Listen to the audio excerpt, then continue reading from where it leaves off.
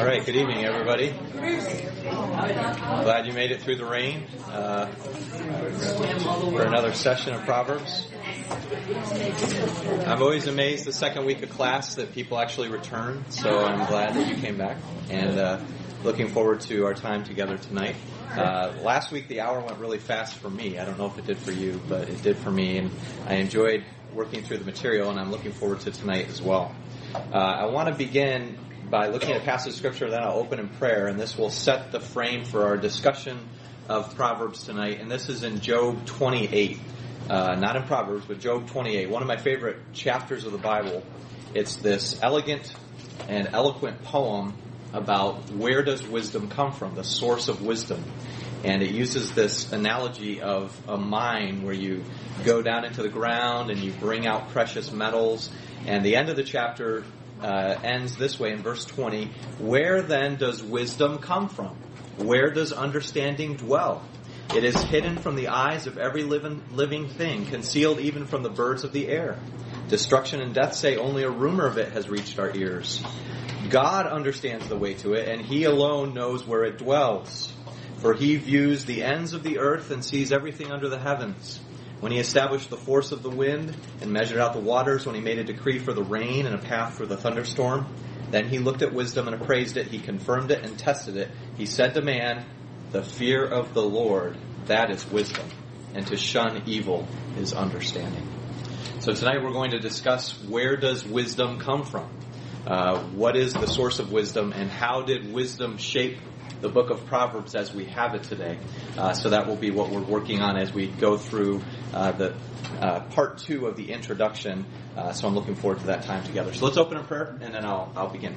Father, we thank You for another opportunity to study Your Word tonight, and I pray that You give us wisdom and insight and skill as we seek to navigate the book of Proverbs. I pray that this will be a helpful discussion as we begin to understand more about how the book came to be and how in Your wisdom and providence You've inscripturated this revelation for us. And I pray that You'd help us as we seek to apply it to our everyday lives. We see examples each day on the internet or during the news of people who are not living out biblical wisdom. So I pray that You'd help us to do what is right and to learn the true source of wisdom and to be able to apply it in a profitable way in our lives. Thank You for this fellowship of believers. I pray that You'd give them strength and bless them tonight as a result of our study. We pray in Jesus' name. Amen. All right. Does everybody have a notebook or something to follow? Okay. There should be a box over there. So if you happen to forget yours or need an extra copy, avail yourself of that. All right. Well, last week we set up our discussion with a few initial questions, and I think we ended on page 18. So we'll be picking up from there and going forward, and I'm going to try tonight to get through as much of the introduction as I can, and then, Lord willing, be getting into the book of Proverbs and spending as much time there as we can. I want to, though, as I did last week, frame our discussion tonight on the basis of 4 questions that I think will be helpful to us. The first is this: where did wisdom originate? I put wisdom here in quotation marks. What I mean by this is, when we talk about wisdom or the wisdom literature of the Bible, how did this come to be?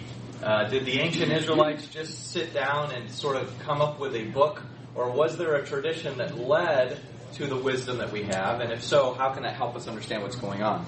Okay, then I want to look at who wrote Proverbs. Okay, we'll talk about Solomon as a potential author and those who say that they don't think Solomon is the author. We'll talk about how is Proverbs arranged. Okay, so what I mean by that is there a conscious and deliberate arrangement of the Proverbs in the book? Or are they simply randomly put together? Let me show you an example of this. For instance, let's go to Proverbs 15.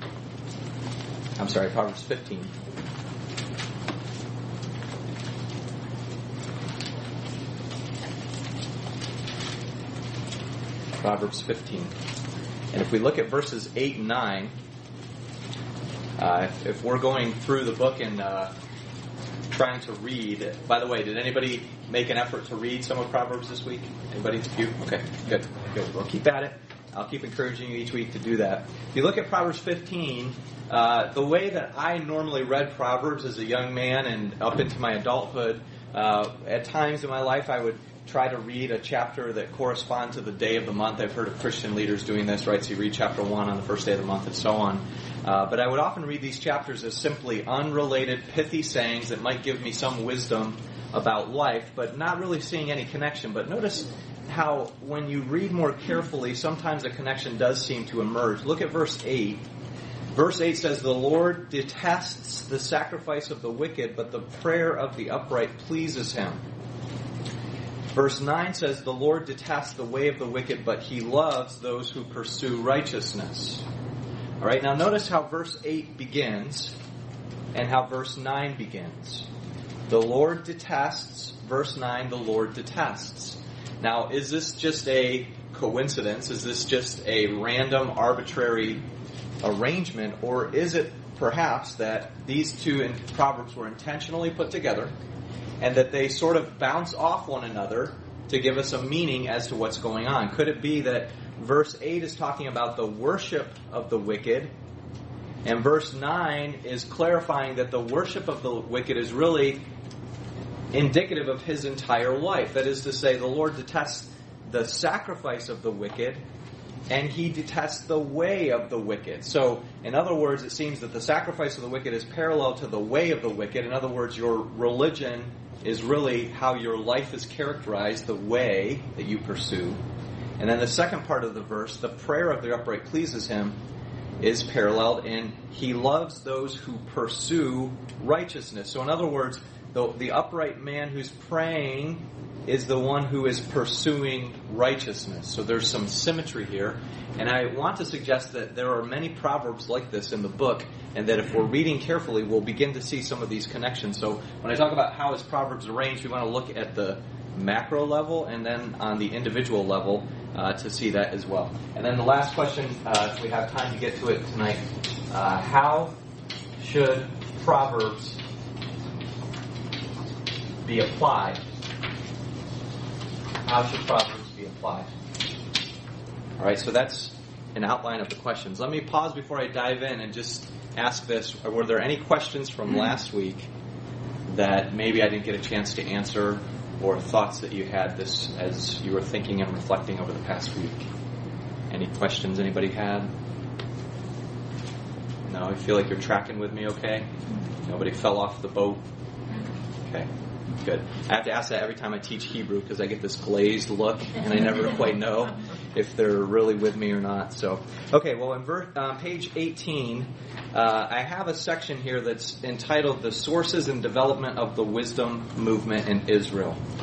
And what I want to do is just highlight a couple things that I think are significant in helping us understand where wisdom originated or where it came from.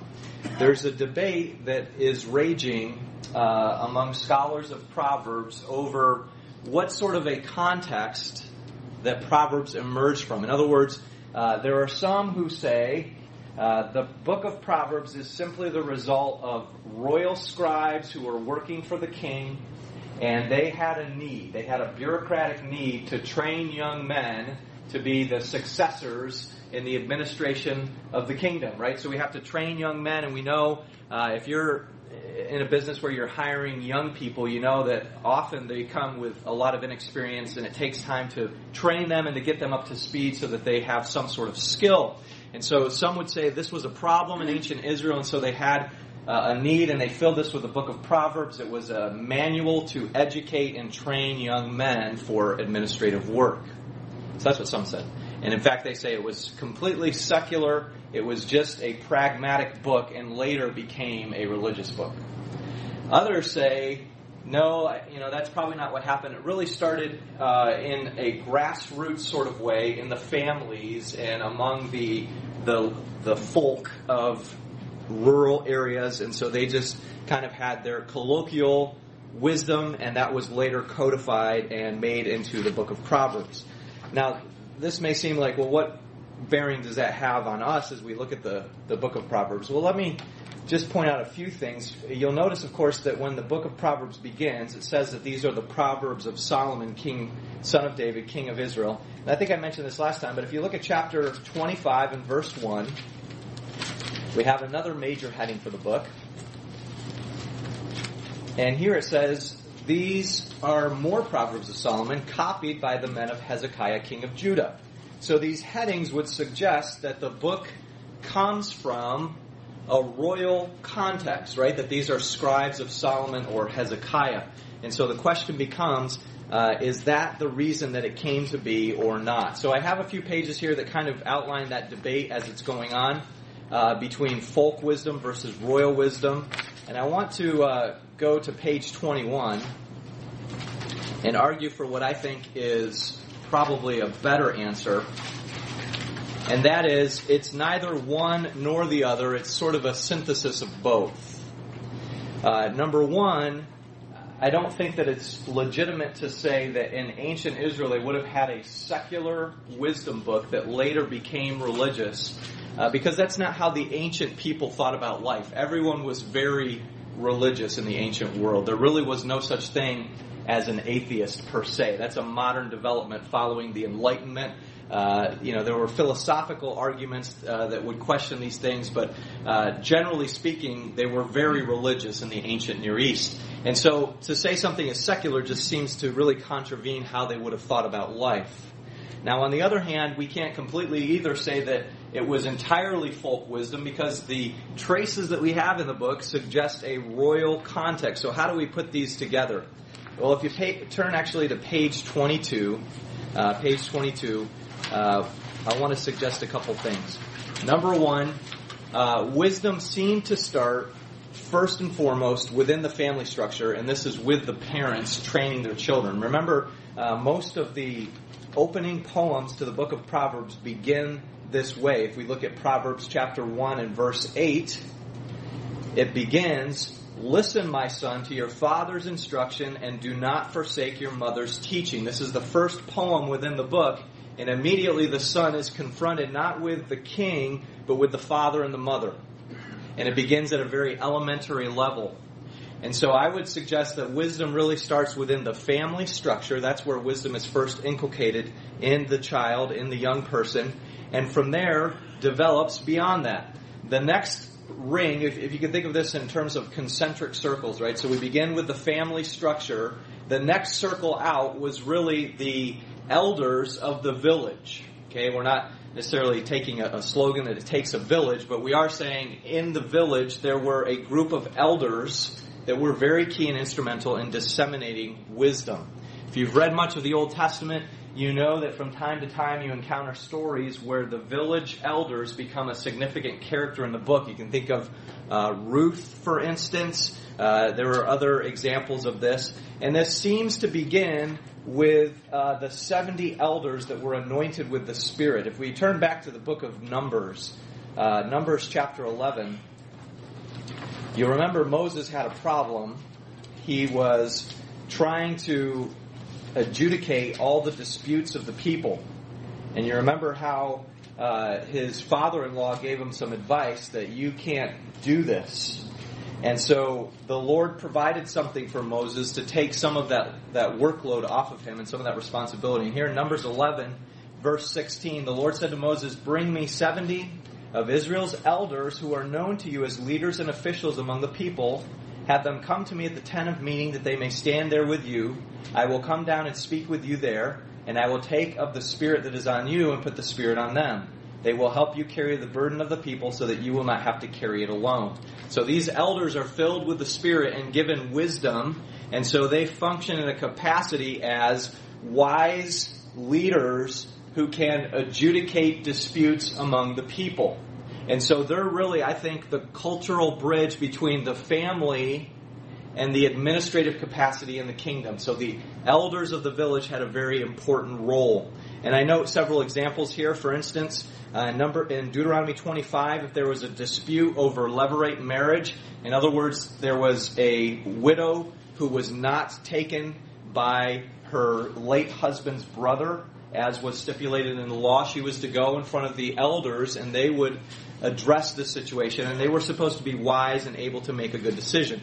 In Ruth chapter 4, Boaz confirms the marriage to Ruth where? In front of the village elders, and he calls his friend and says, come sit here and listen to this dispute.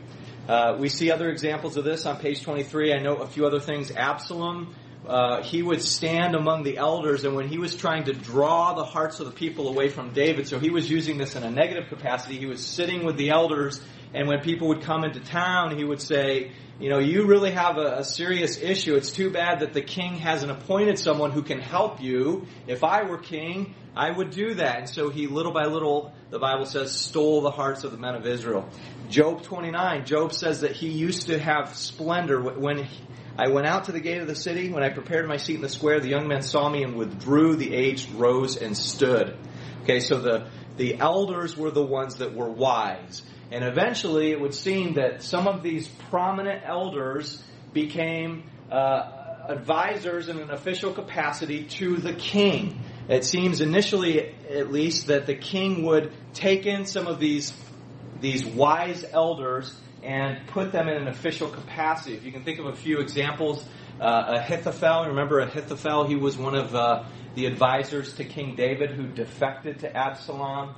And then there was Hushai, and so David sent Hushai to be a subterfuge against Absalom to try to overthrow the wisdom of Ahithophel. You remember the story, and what does Ahithophel do when he sees that his wisdom is not followed? Do you remember what he does? Kills himself. Okay, he's one of only probably 3 characters in the Bible that commit suicide, which is a very serious thing. So these elders were taken in. So this seems to be how it began, because with David, he's the one who begins to really develop this administrative system. If you read through 1st and 2nd Chronicles, he's setting up the singers and the administrators and all these sorts of things. And so eventually there came to be royal scribes. If we look at an example of this, 2 Samuel, in 2 Samuel chapter 20, we see an example of these royal officials.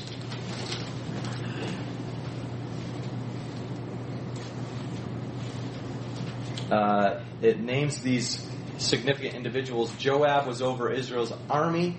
Benaiah, son of Jehoiada, was over the Kerethites and the Pelethites. Adoniram was in charge of forced labor. Jehoshaphat, son of Ahilud, was recorder. Sheva was secretary, and so on. And so by this point, they begin to have an administrative function. So within the royal court of Solomon, there was a need to keep records, to give counsel, to administrate the kingdom and the labor system. And so because of this, it would seem the wisdom movement began, but it was always tied closely to this royal this folk wisdom, grassroots wisdom of the people. So there seems to be a nexus between the two. All right, we read last week, I think, 1 Kings 4, where it talks about Solomon having wisdom that was greater than all the wisdom of the sons of the east. That his understanding was like the breadth of the seashore. And so Solomon probably heard a lot of the wisdom of the people, and he codified it in the book. Okay, so when we say where did wisdom originate, we mean where did the wisdom movement originate? And we would say probably it begins with the family, and then it moves outward to the extended family structure. And this is codified in the biblical text in terms of the village elders. And remember, in these little towns in Israel, probably a lot of people were related. Okay, if you come from a large family, you can probably relate to this. But remember that the tribes were given parcels of land for their tribe. And so really that was all extended family. So there was an intimate connection there. So wisdom was embodied in these elders, and then eventually it became more and more sophisticated as the king took over. And so by the time we get to the book of Proverbs, it's wisdom that's been distilled from the family all the way up to the royal court. And Solomon is under divine inspiration putting these to paper and then arranging them, and the men of Hezekiah later fulfill that role and complete the book, as we'll see. All right, questions about that? Does that make sense? So we're saying wisdom kind of begins and grows organically that way. All right, so let's... Yep. I do have a question. Sure. Now, I'm sorry, I missed last week, so, I mean, you might have touched on this, but You're talking, when you talk about the origination of wisdom, you're talking about the human plain MO. You're not talking about the ultimate, because ultimately wisdom originated in the eternity past. Psalm 119:89, forever, O Lord, thy word is settled in heaven. Right. Okay, so all of this originated in eternity past with God ultimately, but you're talking about the human plane.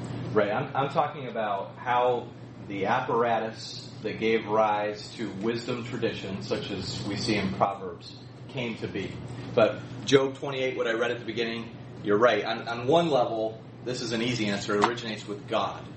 The fear of the Lord is the beginning of wisdom. So if it's the beginning, it's the starting point, true wisdom comes from God, right? The book of James tells us this, that it's wisdom from above.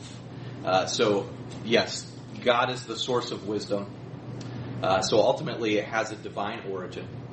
But in terms of the wisdom tradition, as godly families inculcate their children, and that extends out, I'm looking at how the wisdom tradition came to be. Because last week we spent a little bit of time looking at Egyptian wisdom literature and Mesopotamian wisdom literature. So they had their own traditions, but in God's providence, He brought Solomon to be. He endowed him with wisdom. Solomon asks for wisdom at Gibeon in his dream experience, and so the Lord gives him wisdom. And so ultimately, God is the source, and I'm just looking at from how the tradition came to be. Okay. Good question. Okay, so if we have that in mind, let's go to page 24 if you're already there. And I want to look at a few things related to introduction to the book. We're going to talk about its title, authorship date, its growth as a book, and so on. And some of the literary features. Okay, the title of the book in Hebrew is the Proverbs of Solomon. In the Greek version, it's the Proverbs of Solomon. So how did we get our title, the Book of Proverbs? Our title comes from the Latin Vulgate. If you're familiar with how that originated, Jerome translates that early in church history in the late 4th century. And so Jerome named it in the Vulgate the Book of Proverbs, and that's where we get our title for it. One interesting thing about Proverbs is in the Hebrew Bible, there's a slightly different order and arrangement to the books. And one of the fascinating connections is when we look at our book of Proverbs, right, it follows Psalms. Now, why do you think Proverbs follows Psalms in our Bibles? Because Solomon is the son of David. Okay, exactly. I think that's right on. So we have Psalms, and the book of Psalms is usually connected most with which historical figure? David, right? He's the sweet psalmist of Israel. Then we have Proverbs, Ecclesiastes, Song of Solomon, who are associated with Solomon, and these are wisdom writings. However, in the Hebrew Bible, right after Proverbs is the book of Ruth. Why this is interesting, and I point this out, is we have one literary connection that joins these two together. Remember Proverbs, how it ends, right? Everyone is probably familiar with this passage, Proverbs 31. We talk about Proverbs 31 women. I just saw a title of a blog post the other day, how does a Proverbs 31 woman use Facebook? Things like that. So we're familiar with that concept. But verse 10 of chapter 31 begins this way: a wife of noble character. That's a Hebrew phrase meaning really a wife of virtue or a wife of exceptional character and strength. That phrase is only used twice in the Hebrew Bible, once here and again in the book of Ruth. The book of Ruth immediately follows Proverbs, and Ruth is called a woman of noble character or a woman of virtue in Ruth 3:11.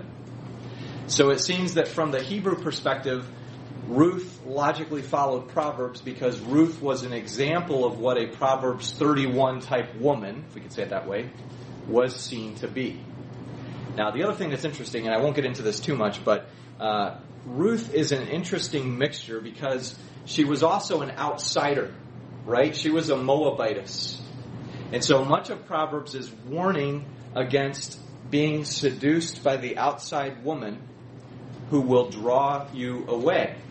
Ruth seems to be the answer to this because she's the outside woman who actually God uses to perpetuate the line of Messiah through David.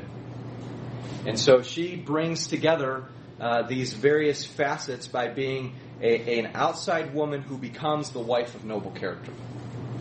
And so she's an example of someone who displays godly wisdom. Okay, so that's the title of the book. I'm going to skip the text issue here because I don't think that really necessarily will help us for the purposes of this study, but you can read through that if you're interested. It talks a little bit about the Hebrew text versus the Greek text, but I'm not going to dwell on that very much. So let's go instead to page 26, and we want to begin to talk about authorship and composition. All right, so we've mentioned this a little bit. Remember last week we began by saying, who is Solomon? Is Solomon qualified to be the author of the book? Now we want to address this in terms of, if we say that Solomon is the author of the book, what does that really mean? So let me ask this question. When you imagine Solomon penning the book of Proverbs, do you imagine that it's probably something that he just sat down and sort of just put pen to paper and began to write Proverbs? Or what do you imagine this process might have been like, providentially speaking? Any thoughts? Might have journaled it. Who said that? Journaled it? Okay, right. So as you think about his experiences, for my junior year of college, I spent a year down in South America, and I had to learn Spanish. And I had some high school Spanish, but it's nothing like being thrown and thrust into that culture, right? And so we had an assignment. We had to go out on the streets and talk to 50 people a day. And we had this little speech that we would give them. So I would always carry around a notebook because I would hear every day some unusual phrase, and I would write it down so I could remember it and commit it to my mind so that I could use it and try to impress somebody, the next time I was speaking Spanish. So maybe Solomon is, as he's hearing things, writing it down. Okay, any other thoughts? Collecting it. We know that, for instance, Solomon had some significant visitors that came during his reign, right? He had the Queen of Sheba come up, and you remember the account there that she was left breathless by her experience of Solomon's wisdom.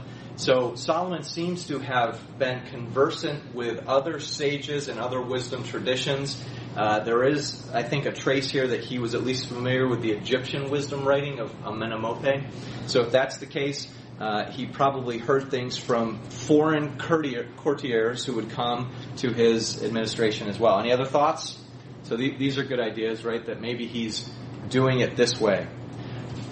Right, well, we would usually say that that's probably what happened, that as he's hears things and is thinking of things, he's writing them down. Now, the issue, though, is when we are looking at a scriptural book, there's a bit of a different emphasis that we need to put on this, right? Because we take the book of Proverbs to be divinely inspired, the inerrant word of God. So we know that everything Solomon includes here is inspired by God. So how can Solomon take maybe a proverb that he hears, and how does then divine inspiration touch upon that proverb? Have you ever thought about this? So if Solomon's hearing the wisdom, how does divine inspiration enter in?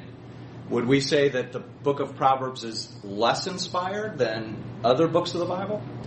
No, right? We wouldn't say that. So is it a different sort of process? Any thoughts? Well, I think God gave him wisdom. That was one of the gifts he had given him right at the beginning. So his wisdom was a blessing from God as compared to other people. Okay. He was given that distinct blessing of wisdom from God. Right, so he had an ability to hear wisdom and immediately hone that through the lens of divine revelation in such a way that vouchsafed the truth as God would have it to be. Okay, do you have a thought about that too? Yeah, similar. All truth is God's truth, no matter where it's spoken. whose mouth it comes out of. So he, having the discernment that God gave him, he was able, as you said, to filter it through what he already had, Right. and recognize it when he saw it. Right. So we would say there is common grace, so that even those who are apart from Christ can have wisdom to a degree. But even beyond that, we would say that this book is specially inspired by God and inerrant, as other scriptural books are. And so Solomon may be interacting with the wisdom of the world, but everything he's writing is exactly what God intended in his divine providence and inspiration. And so it's without error, and it is wise. And so it's not only divinely inspired and originating from God, but it's practical and can be applied by everyday people. So that's the symmetry and beauty of the book. Could it be experiential too? Because he's not maybe experiencing it, but he's hearing it from other people, or basically phenomenological too, how he sees the world and how he's able to step back and view it from a different perspective. Right. So he's doing it experientially. Is that the word that you used? Yeah. Right. So he's seeing and observing things, and I take Solomon to be the author of Ecclesiastes as well. And so in Ecclesiastes, remember chapter 2, he talks about how he experimented with wisdom and how he observed all these things. And he's also seeing things in the world. I think also often of the time where the two women come to him and he threatens to divide the baby in half, and that's an expression of his wisdom and how God gives him that wisdom. And so he's able to experientially express that. Someone has said it this way, that the way the world approaches wisdom is to live and learn. The way the Bible tells us to gain wisdom is to learn and live. You see the distinction there? In other words, we have the benefit of Proverbs telling us, don't do this. Because if you throw your life away down this direction, you're going to be in for a lot of pain and hardship and heartache. Learn first and then live, rather than the other way around. Yes? Referring back to your question, are you asking for thoughts on how the Proverbs themselves were organized in the writing process? Some of that, too. Yeah, if you have a thought along those lines. Well, I having gone through it in the past, it was my understanding that the whole book of Proverbs was done in a poetic fashion, specifically Hebrew poetry, which is nothing like what we know poetry to be. So in order to really appreciate it, it has to be approached as and explained as Hebrew poetry. Right. So it's a little complicated. Yes. Why it was organized the way it was, but in the Hebrew language, it makes sense. Right. For the most part, yes. I'll say this, that understanding poetry is essential. Understanding Hebrew poetry is essential to interpreting Proverbs, because we have that poetic parallelism. So when we think of poetry in English, we usually think of meter, rhyme, and vivid imagery, metaphors, things of this nature. In Hebrew poetry, you don't have rhyme, and although it's not certain why that is, some have suggested it would have seemed too simplistic to the Hebrew writer because so many words have similar sounds. What you often do have are acrostics, for instance, or you have the gold mine of Hebrew poetry is parallelism. And we'll talk a lot about that too, because if you can understand how parallelism works, that'll open up a whole new world in terms of reading Hebrew poetry. So we want to talk about what that means and how one line echoes the previous line and gives us a greater understanding of the meaning. So we'll talk about that. All right, good. So these are good thoughts. Let me talk a little bit about some of the traditional views. I want to touch on a few things, and then I'll give you some reasons why I think seeing Solomon as the author of the book is the best approach. On page 27, I note the traditional views of the authorship of Proverbs. For instance, the Jewish tradition says that Hezekiah and his company wrote the Proverbs. Now, probably what that means is they arranged the book as we presently have it. And we know that, as I read earlier from chapter 25, verse 1, that the men of Hezekiah copied out these Proverbs. Now, how much later from Solomon was Hezekiah? If you know your biblical history fairly well, does anybody recall the time span between them? Okay, so Solomon's around 970 BC. Hezekiah is around the fall of the northern kingdom, 722 BC. So it's about a 250-year gap. So if we're looking at that, we know that there probably was a preliminary form of the book that later was supplemented by Hezekiah's men, who were taking some of the additional material and shaping the book as we have it today. So this is a book that has probably a growth over centuries, and that adds an interesting twist. Now, when the Jewish tradition says Hezekiah and his company wrote the Proverbs, this probably means that they're the ones that put it together. And this would be suggested by chapter 25. I myself take it that I think Hezekiah and his men probably put the finishing touches on Proverbs, although I don't know who Agur and Lemuel are from chapters 30 and 31. My hypothesis would be these are other kings that the men of Hezekiah are incorporating into the book. So I would put the book around the end of the 8th century or so. Others, though, Christian church fathers saw Solomon as the author of the book, but around the 19th century, critical scholarship began to draw away from this particular view. Now, we don't have time to get into this. I teach this in a lot of other courses, but it's a fascinating topic to look at how the Enlightenment led to what we call higher criticism of the Bible. And this began with the Pentateuch, right? That was the first set of books that critics began to try to undermine in terms of the credibility. Did Moses really write the book of Genesis and Exodus, Leviticus, and so on? Well, after the Pentateuch was shredded by higher critics, they turned their sights to other books of the Bible. I go to these academic conferences from time to time, and I once heard a paper where someone was proposing that Obadiah had 5 different authors. And I thought, if they can do that to Obadiah, nothing's left that they can't turn their scissors to. So there are a lot of higher critics who say that Solomon didn't write it, that the book was very late. I'm not going to get into all these details. You can look that over and see. I want to, though, go to page 29 and talk about what I think are some more recent and pertinent scholars. Probably the best evangelical scholar who says he doesn't think Solomon wrote the book is a man named Tremper Longman. He teaches out at a seminary in Santa Barbara, California, and he's written a commentary on Proverbs, and he gives several reasons why he thinks Solomon did not write the book. I'm just going to kind of refer to these so that you can at least hear the other side before I give you what I think is the reason why Solomon is the author. He says, number 1, several of the headings point to authors other than Solomon. Okay, well, we would concede, yes, that is the case. Number 2, pithy sayings like the ones we encounter in Proverbs typically emerge in a verbal context rather than a written context. So how can we say someone wrote the Proverbs? Okay, so you see Longman's argument.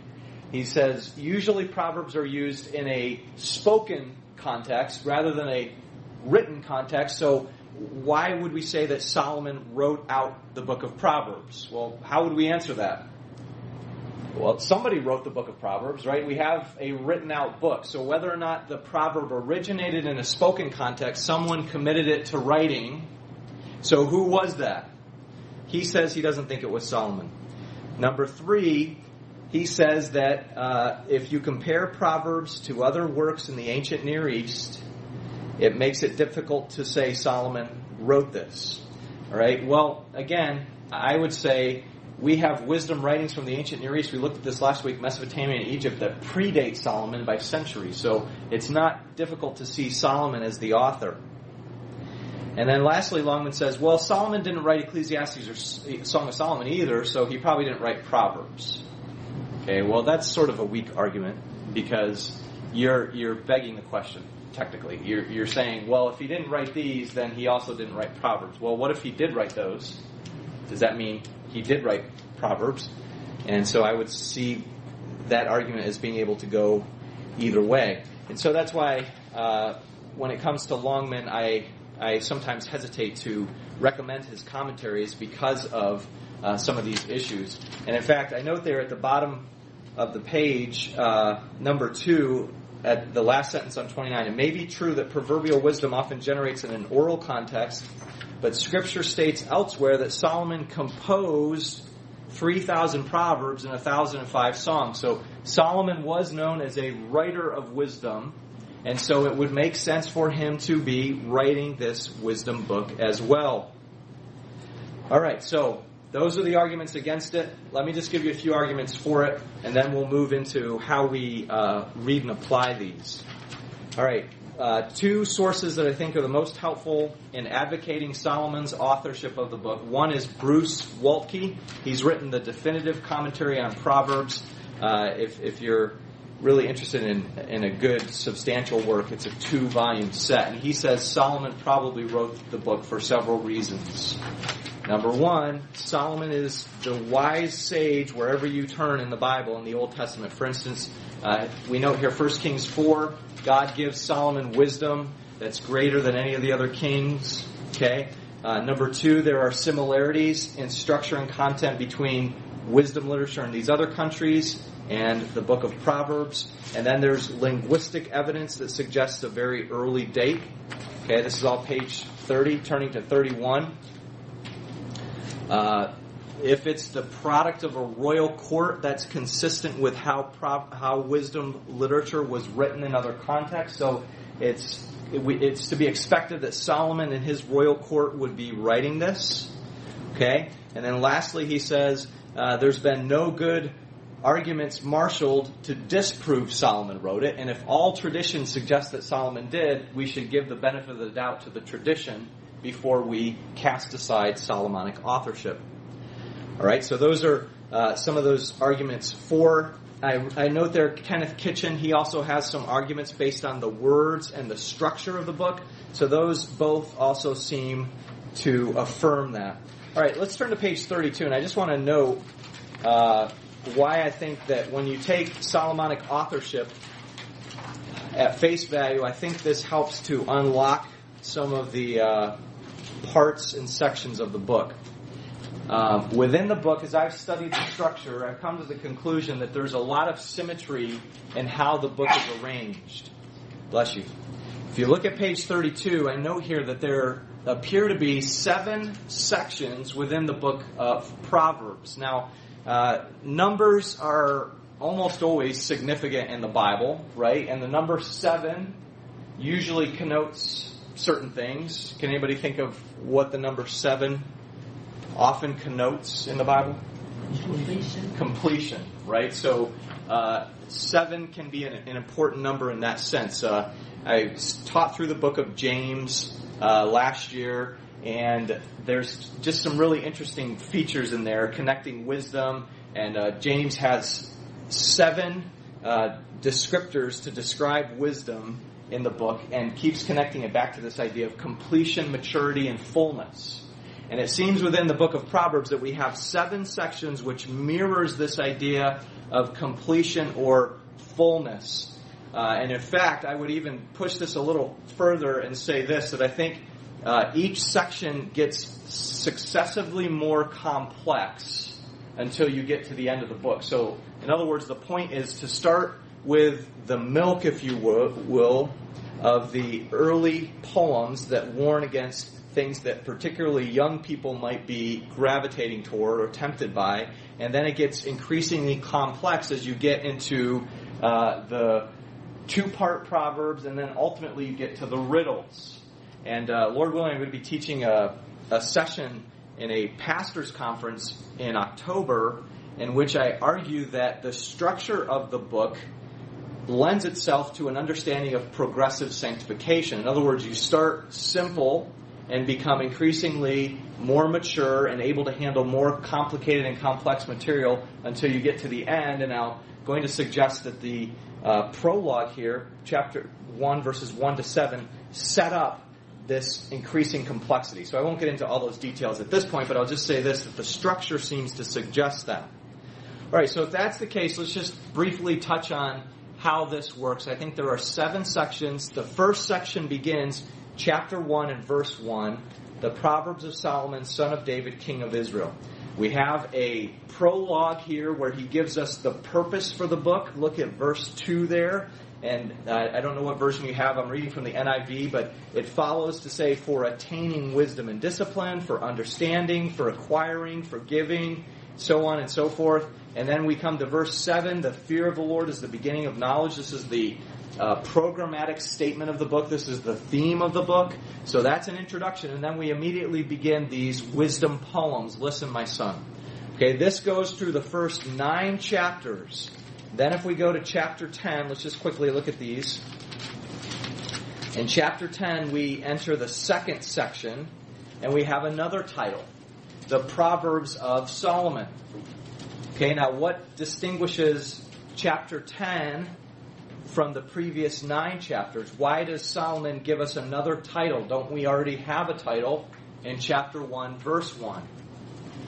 Chapter 1 is setting up the introduction to the book and the initial poems that begin immediately. And what's that first poem about? It's about, don't follow young men of violence. The very first warning is against associating with peers that will drag you down a path toward violence. How much that message is needed in our society today.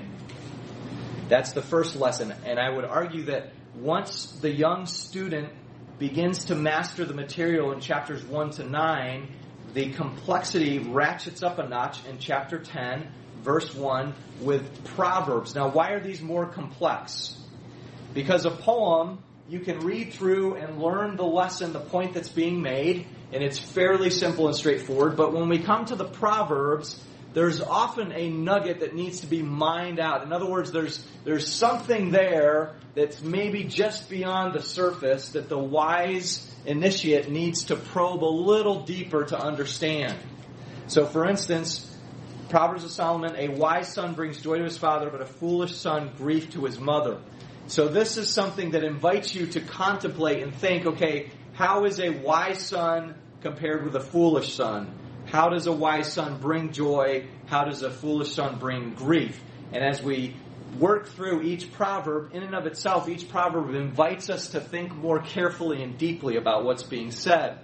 Okay, so that's chapter 10 through 22:16. Then when we come to 22:17, we turn there.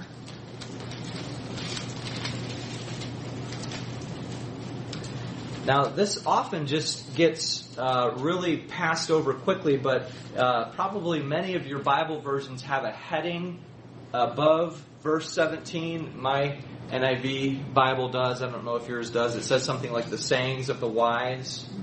And verse 17 says this, pay attention and listen to the sayings of the wise.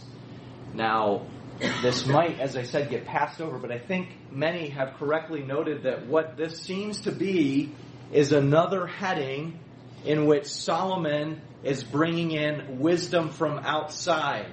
So in other words, he's now applying things that he's heard from wise men under now the pen of divine inspiration, and he's saying, pay attention and listen to the sayings of the wise. So this section is the wisdom from those whom he has heard. And this continues to chapter 24, verse 22.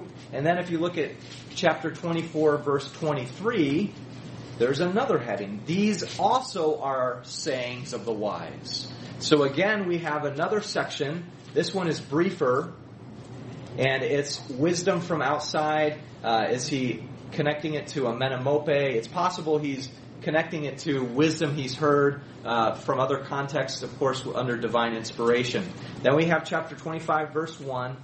These are more proverbs copied by the men of Hezekiah. And so we have a section where they're copying, and this goes through the end of chapter 29. Then we go to chapter 30. Chapter 30 begins, the sayings of Agur, son of Jakeh. Now, who is this individual? I don't know. But as I read the book, what I notice about chapter 30 is that it has the most in common, on the one hand, with the book of Job. And Job is complex wisdom in a certain regard, because it's wisdom that's dealing with how do we affirm wisdom in the midst of what seems to be an upended man of integrity who's grappling with how can I reconcile the goodness of God with what's happened to me as an innocent, wise man. What I see here is Agur is saying things which are very similar to that. He talks about not being able to ascend. In verse 4, who has gone up to heaven and come down, who has gathered the wind in the hollow of his hands, who has wrapped the waters in his cloak. These seem to be echoes of the book of Job. And then he has a number of riddles, or things that are somewhat difficult to really understand the connection. Now, why this is significant, let me just refer back. And remember I said Proverbs 1:1-7 is the introduction to the book. In verse 6, it gives us a paradigm. It says that this book is for understanding proverbs and parallels. Okay, these are the intermediate complexity of wisdom. And then lastly, the sayings and riddles of the wise. Now, what are riddles? I don't know if any of you like to do brain games or riddles. There's something that is a little more difficult to tease out. And I would suggest that that's exactly what Agur is doing. So, for instance, he talks about 2, 3, or 4 things that he can't understand. For instance, in verse 15, there are 3 things that are never satisfied, 4 that never say enough. The grave, the barren womb, land which is never satisfied with water, and fire which never says enough. Now, as I read that, the invitation there is, what connection do all these things have? And why does he describe it this way? So this is what I would call a riddle that is inviting us to think deeply about this. Okay, remember when Samson gives a feast and he offers a riddle. This was a common device in the ancient world to test the mental acuity of those around a person. And so they would be tested through riddles. So I want to suggest by chapter 30, we're into the complicated, difficult, riddle-type wisdom. And then chapter 31, we have Lemuel, who gives us an account of how a king should rule, and gives us a sketch of the type of wife he ought to be looking for in chapter 31. Okay, so this, if we take this to be the case, as I note at the bottom of page 32, these headings suggest that there are 7 sections of Proverbs that is a collection of collections of wisdom material. Okay, so I don't know if you've ever heard the book explained this way, but I would say Proverbs is a collection of 7 sections of wisdom that increase in complexity toward the end of the book. And so read that way, it helps us to see that it's a book that has movement and a book that has a dynamic to it. It's not just a randomly put together account. Okay, so if you look at page 33, I have this in a chart here. These are the 7 sections of the book. The beginning, the Proverbs of Solomon, the words of the wise. In 2 sections, the Proverbs of Solomon, the words of Agur, and the words of Lemuel. Okay, so I would take that to be how the book is set up and structured. Questions about that? Does that make sense, more or less? Okay. All right, so with that in mind, let me just touch on, as we conclude here, we just have a few minutes left, the growth, composition, and structure of the Proverbs. Okay, so it begins here with these first 9 chapters that are sort of the initial entree into wisdom. Okay, if we turn back to chapter 1, we see, for instance, that these poems begin in verse 8 of chapter 1. Listen, my son, to your father's instruction. Do not forsake your mother's teaching. Okay, if we go to chapter 2, my son, if you accept my words and store up my commands. Chapter 3, my son, do not forget my teaching.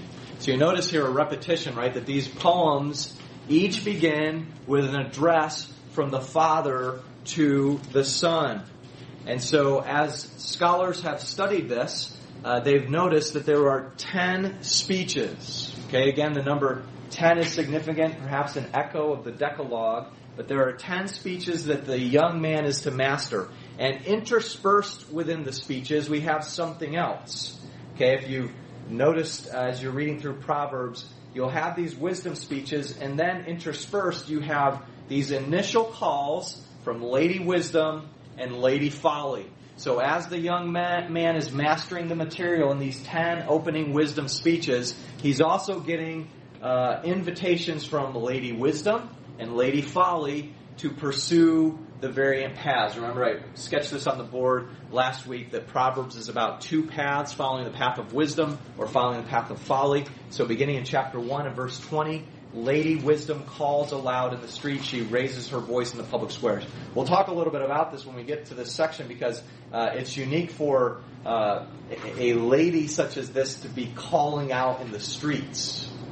So we'll talk about what this means, but she's very courageous in confronting the young man to make sure he's not drawn in by Lady Folly.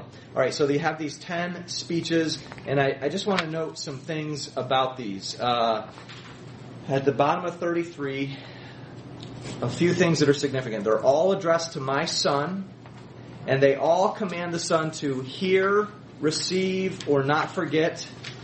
They all assert the personal authority of the speaker, the value of the father's words, and they appeal to the father as the ultimate authority. If you look at page 34, there's a man named Glenn Pemberton who's written a study of these, and he notes that there were really 3 types of speeches in these 10 speeches. And this is kind of interesting. There are calls to attention. Okay, so in other words, if you're beginning to train particularly young men, but we'll think of young people in general, and you want to get them to learn the path of wisdom, what do? You call them to attention, you give them something to think about and obey, right? Very rote at the beginning, and then you warn them against the seductive pseudo-wisdom of the outsider, and in this case it's the alien or the strange woman. So there are calls to attention, and these emphasize things like hearing, listening, being attentive. There are calls to remember and obey. These emphasize not forgetting, not being lost. And then there are warnings. And these use words like treasure, guard, and keep. That is, to maintain vigilance when it comes to protecting your integrity. And so if you look at how these are divided, if you look at the bottom of 34, this is a structural analysis of these speeches. So speech 1 and speech 2 are calls to attention, that the son is to listen. Listen up. Pay attention. 3 and 4 are calls to remember. So each section begins first by getting the attention of the young man and then giving him something to mull over and think about, to carefully process in his mind, to remember this. Right? This is a good way of teaching children, getting their attention and then giving them something to remember. Then he begins speech 5 with 2 more calls to attention, and 5 and 6, and then a call to remember. And then he ends 8, 9, and 10 with these warnings against the outside woman. And again, I would suggest that this is a cumulative or a progressive warning. So the warnings of the outsider come a little bit after the calls to attention and the calls to remember. And, I think even when we're teaching our children, this sort of follows the process that we begin very simply in teaching them certain things, and then eventually we introduce the fact that now we have to be a little careful when we're out in, when you're talking to strangers or whatever it might be. You have to be careful and have your guard up a little bit, because not everybody wants to do good things. There are people in the world that aren't nice, and so we begin to inculcate these sorts of concepts, and these speeches seem to follow that pattern. And the young man in 8, 9, and 10 is warned against the seduction that is going to be offered by the outside woman that will tempt him away from the path that is right and where he is supposed to stay. All right, so these are the 10 speeches that seem to begin the book, and I just wanted to introduce those. Our time is up, though. Do we have any questions on anything we covered tonight? Just one. and I get so much of it all mixed up. But when Hezekiah's time came, didn't they lose track of what was written? And they found it in a cave or something, and they went and read it to the king, or the king wanted it read to all the people. Yeah, that was a different. That was Josiah. Okay. And that was 2 generations after Hezekiah. So I'll answer this shortly. And when you look at Israel's history, you have the divided kingdom, right? Israel, Judah, northern kingdom, southern kingdom. Israel never has a good king. Judah has 7 quasi-good kings, but really only 2 that are seemingly mostly beyond fault, Hezekiah and Josiah. In Josiah's day, there's a revival of sorts because Hilkiah and his cadre find this document in the temple. They bring it to Josiah. He rips his garments in repentance, and he's perhaps the most zealous king of all. He hunts down the false prophets, and he's very zealous. In God's providence, he dies young in a battle against the Egyptians. That's one of those strange providences that I sometimes think about because I'm an OT guy and I get paid to think about questions on the Old Testament. Why did Josiah die so young? He was doing so much good, and yet he dies young in battle in a foolish venture. I don't know. But in God's providence, judgment was coming, and he was the last glimmer of light before judgment ensued and engulfed the people of Judah. So Josiah was generations after Hezekiah. The sacred writings were kept in the temple complex really from the beginning, either tabernacle or temple. That's where the sacred writings were kept. So the temple had fallen into disrepair, and this is why when they come in, they discover these sacred books, and they haven't been following them, and Josiah realizes, we're not doing this at all. We're in trouble. And so that leads to a recovery and a revival. Whenever we see revivals in the Old Testament, it's always connected to a rediscovery of the power of God's Word. Ezra and Nehemiah's day, there's a revival because they're reading the law. Hezekiah's day, Josiah's day, it's always accompanied with renewed worship, renewed focus on the Word, and those come together in a time of revival. But unfortunately, it doesn't happen very often. So, all right, good question. Anything else? Kept you a little late. Sorry about that. All right, thank you for your good attention. We'll see you, Lord willing, next week, and we'll press on.